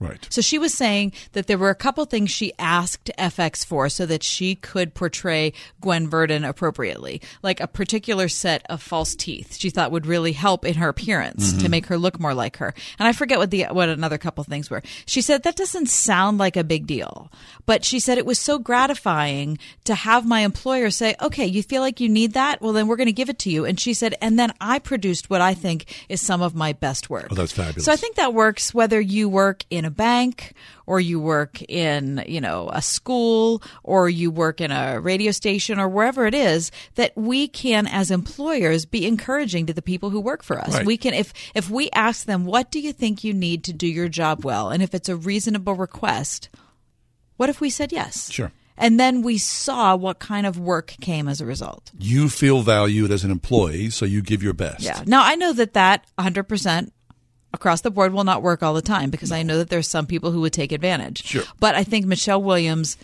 highlighted a good example last night. Excellent. Saying people believed in me and I produced this role, and I think we're all really proud of it. Okay, so one of the highlights, now again, I did not see the Emmys live, but like a lot of people, I look at the clips of what happened last night. It's a lot less angst-filled, I'll tell you that. For me, the highlight last night was Ben Stiller. Ben Stiller took the stage at last night's Emmy Awards to announce the winner of the Best Supporting Actor in a Comedy Series by honoring late comedians. And he walked by wax statues of Lucille Ball and George Burns, wax statues. The camera then panned to a frozen Bob Newhart, who was pretending to be a statue as Stiller continued his routine. And then then Bob Newhart walked out and he said, "I'm still alive," Bob Newhart told Ben Stiller, who introduced him as part of the Wax Museum Comedy Hall of Fame. That's funny. I mean, Bob Newhart's 94 years old. I love Bob Newhart. Me too. I also like Ben Stiller. I know you don't. I don't. Yeah. No, I don't. I'm not a fan. Yeah. Didn't you like Night at the Museum, Mike?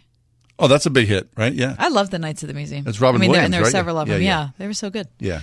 Okay. What about so in watching the list go by on my computer of who was winning, right, I realized that I'm not watching anything that anyone else is giving awards for. Well, look, these shows there's that so came much.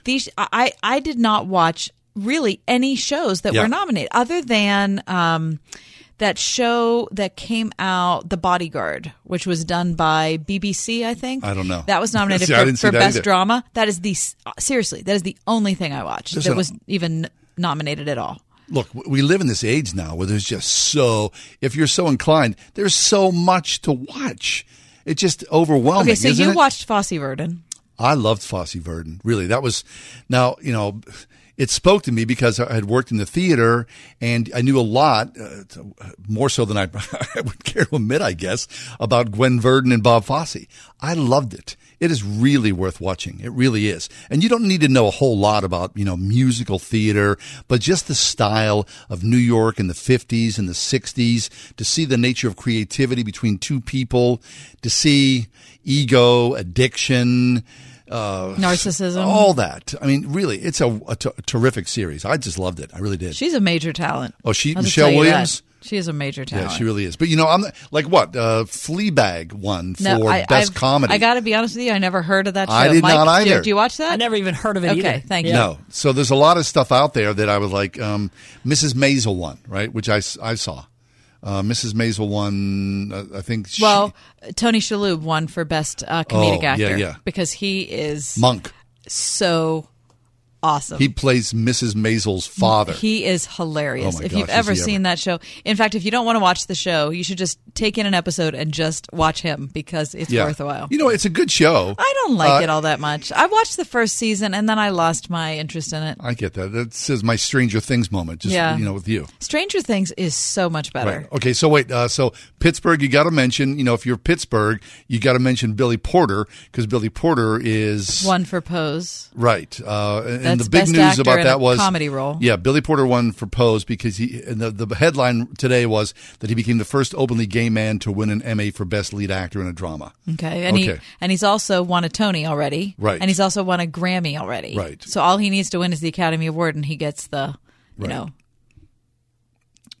I don't know what they call it. Yeah, I was going to say Triple Crown, but that's not right. I don't think they call it anything. But they do call it something. Do they? Yeah. Patricia Arquette had a moment where she won an Emmy for her performance in The Act, which I don't know. Oh, and she made the transgender speech. She made a call for equal rights. See, that's why I don't want to watch people. speeches. I mean, right. And there was no host, of course, because there's no one who is pure enough.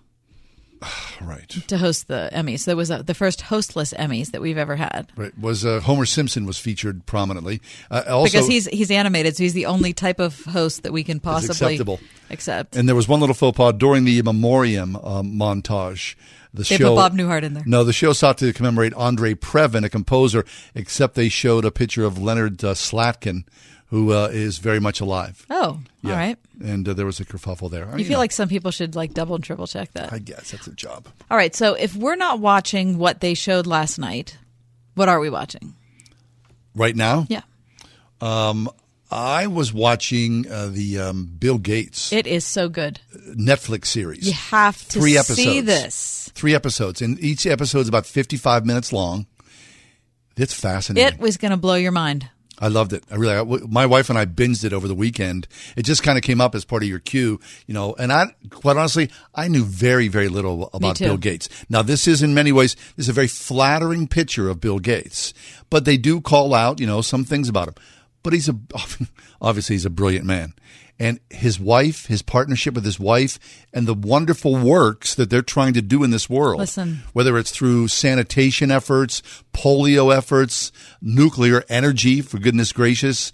It's really a great insight into the guy. It was humbling for me to watch on a variety of levels because of his immense genius and his immense work ethic. Yeah. And you pair those two, that genius and the work ethic, it's truly a formidable combination. Mm-hmm. But the main thing that was humbling for me is the amount of compassion that the man has for people who suffer. And I thought to myself, this is a man who does not confess Jesus as Lord. He has not made any statement of faith whatsoever. Why is his heart bigger for people who suffer than mine? Yeah, I agree. I mean, there is a lot to be learned from that man. It surely is. Yeah, the first episode goes into great detail about his family life, his relationship with his mother. I mean, she really raised these children to a deeply high standard, and he's the product of that. Really just wonderful. So if you've got Netflix, if you're streaming Netflix, please seek that out. You do yourself a favor. I can't imagine that most people would not love this, and it's only 3 episodes. Okay, take a break. Come back. End of a tradition. Oh, my goodness gracious. The Amtrak dining car. When's the last time you were on Amtrak? Probably 1980. Oh, my goodness. Listen, hop on a train because it's going to disappear soon. Pumpkins, pumpkins, pumpkins, and more pumpkins. Pumpkins are what the Springhouse is thinking about this time of year. Hi, it's me, Marcia, from the Springhouse, and we love sharing our farm with you during this beautiful time of year. We've got all kinds of fun planned for you and your family to be able to spend the whole day on our farm. Pumpkin patch hay rides, a petting zoo, giant square bale stack and pipes for sliding, a hay maze and a corn maze, pumpkin picking right out of the field, old-time games under a tent up on the hill, and lots more. And when you get hungry, of course, we have great eats inside, too, with lots of pumpkin creations. Pumpkin pie, pumpkin cookies, pumpkin bread, pumpkin custard, and even pumpkin black bean chili. Every October Saturday features a family-friendly meal, and October Sundays feature our 4-H hog roast with all the fixins. Plan to spend a memory-making day on the farm at the Springhouse in 84 PA. 724-228-3339 or springhousemarket.com. As an organ donor, your story doesn't have to end. The good in you can live on. In fact, you could save up to 8 lives and restore sight and health for many more. Sign up right now online as an organ, eye, and tissue donor. You'll be happy you did. And just maybe, someone else will be happy too. Go to organdonor.gov. It saves lives. U.S. Department of Health and Human Services, Health Resources and Services Administration. Chuck Swindoll, Bible teacher on Insight for Living. You've likely heard my recent comments about the urgency of our financial needs. The next few days will determine the future of Insight for Living Ministries. We have a long ways to go. To respond to the urgent need facing Insight for Living, give a donation right now. Call 800-772-8888 or go online to insight.org. At Extreme Car and Truck in Bridgeville, find extreme accessories for all your dirty jobs like hauling landscape supplies. Protect your vehicle with spray-on bed liners, tonneau covers, WeatherTech floor liners, and more. Say goodbye to dirt and grime inside and out with extreme detailing. Plus, lift kits, electronics, and remote starters. Always a favorite. Extreme Car and Truck in Bridgeville. For the extreme in all of us. At extremetruck.net. You know what the price of gas is right now? Doesn't matter how many dollars and who cares cents. Get the Easy Pay card at Circle K and save 30 cents a gallon on your first 100 gallons. Then save 6 cents a gallon on every fill-up after that. Sign up in store and visit CircleK.com/EasyPay for more details. Train up children in the way they should go, and when they are old, they will not depart from it. PittsburghChristianSchools.net will help you locate true educational partners in Allegheny, Beaver, Butler, and Washington counties. PittsburghChristianSchools.net.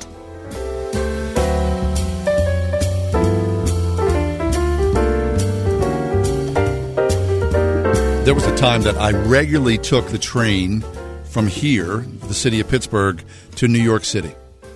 Now, it takes a long time. You have to stop 9 times. It's much easier to drive your car. There's no doubt about it. Plus, it's expensive. I mean, in many ways, and I hate to say this, the mega bus is a heck of a lot more efficient. Right. The Greyhound bus, that's a whole other story. That's because the people who run the megabus don't have to maintain the roads. Right. But the people who run Amtrak have to maintain the rails, and that's why it's so expensive. Right. So over the weekend, Amtrak has announced that they are ending the dining car tradition, which is a real shame. I mean, literally, in the drive from Pittsburgh to New York City, you'd go to the dining car. You'd sit down. There'd be a waiter that would come out in a white coat with a napkin over us. You ordered from a full menu, right? And you'd feel like you were in White Christmas. I loved it. We're going to sing "Snow," and they're there. The world went by, zoom, zoom, zoom. Going up through Dead Man's Curve and Altoona, and I just loved it so much. But like all things, it's a shame. I mean, train service in many places in this world, especially in Europe, is still very efficient, right? Not government subsidized, and it works really well. Yeah. Now the trains I was on in Europe, and I wasn't on that many, but they're not fancy trains. I mean, we think of like a dining car. We think of something like from White Christmas, right? Where it's not like that. Yeah, but if you look at here, here's a photograph of a dining car. That's a nice. Is that a nice car? It is very nice. So, I don't know if it's a linen tablecloth, but it is a tablecloth. It is a tablecloth, right? It's a lot nicer than the dinner service on, Condor Airlines. Yeah, you're not hey, going Mike, to Hardee's. Have you ever taken a train trip? Have you done the dining car thing? Yes. In 2010, I was taking it from Pittsburgh to, actually, no, from Philadelphia to Pittsburgh. Okay. I was coming home from college break. Did you eat something in the dining car? Yes, I did. And I had to say, not to poo-poo it, but please. It was extremely expensive, and the food wasn't that great. Yeah. Oh, okay, Yeah. all right. See, that's what I remember about the dining car That's the what last time I was on it, is Really? that it was just not very good. Oh, no, see, I was doing this in the 80s, so there, things change, right? So Amtrak says it is going to reinvent its dining service on long-distance trains, killing the traditional dining car to create, quote, more flexible and contemporary dining options. Okay, which means what? They're going to throw burgers and fries. Or they're just going to give you a vending machine. Right. The carrier says the change starting this fall on the one-night routes east of the Mississippi River, driven by the desire to save money and lure a younger generation of new riders, chiefly millennials, always need to be on the run, glued to their phones. Well, you're stuck in a train. It's very appealing to me. The What, the train train? thing. Of course it I mean, I is. like old things, so I like the fact that it's an older mode of transportation. That's attractive. Yeah. I also like the slowness of it. Not that I have a lot of time to burn, but I wish I did have a lot of time to burn, and so that appeals to me. Yeah. But the expense of it has always kept me from being a train passenger. My brother and sister-in-law, they took a train ride on Canadian Railroad through the Canadian Rockies. I would love to do that. Which they said, if you can do this, please do this. I mean, it's pricey, but travel can. What about be. if the three of us do that? You know how these people are taking cruises? What if the three of us take like a train car somewhere? Wouldn't you love to have a sleeper car? Yes. I would just hang out. I mean, in a sleeper car. I don't want to be in the same compartment with you yokels. Going by. I love it. Hey, have yourself a great night. Podcast is up and running. The Ride Home with John and Kathy, a production of Salem Media Group. 3-star General Michael J. Flynn, head of the Pentagon Intelligence Agency, knew all the government's dirty secrets. He was one of the most respected generals in the military. Flynn knew what the intel world had been up to. He understood its funding. He ordered the first audit of the use of contractors. This set off alarm bells. The explosive new documentary, Flynn, Deliver the Truth, Whatever the Cost, uncovers the facts behind this scandal. Flynn told the truth. He was the most dangerous person for Donald Trump to hire. I find out the worst enemy that I'm going to face in my life is right here in America. They took my assessment and they wanted me to change it. And I was like, I'm not changing it. They had to get rid of Flynn. With in-depth interviews, archival footage, and never-before-seen personal records of the man behind the headlines. I just felt like I was drowning. Flynn, Deliver the Truth, Whatever the Cost. Available now. Watch it today. Go to salemnow.com. salemnow.com.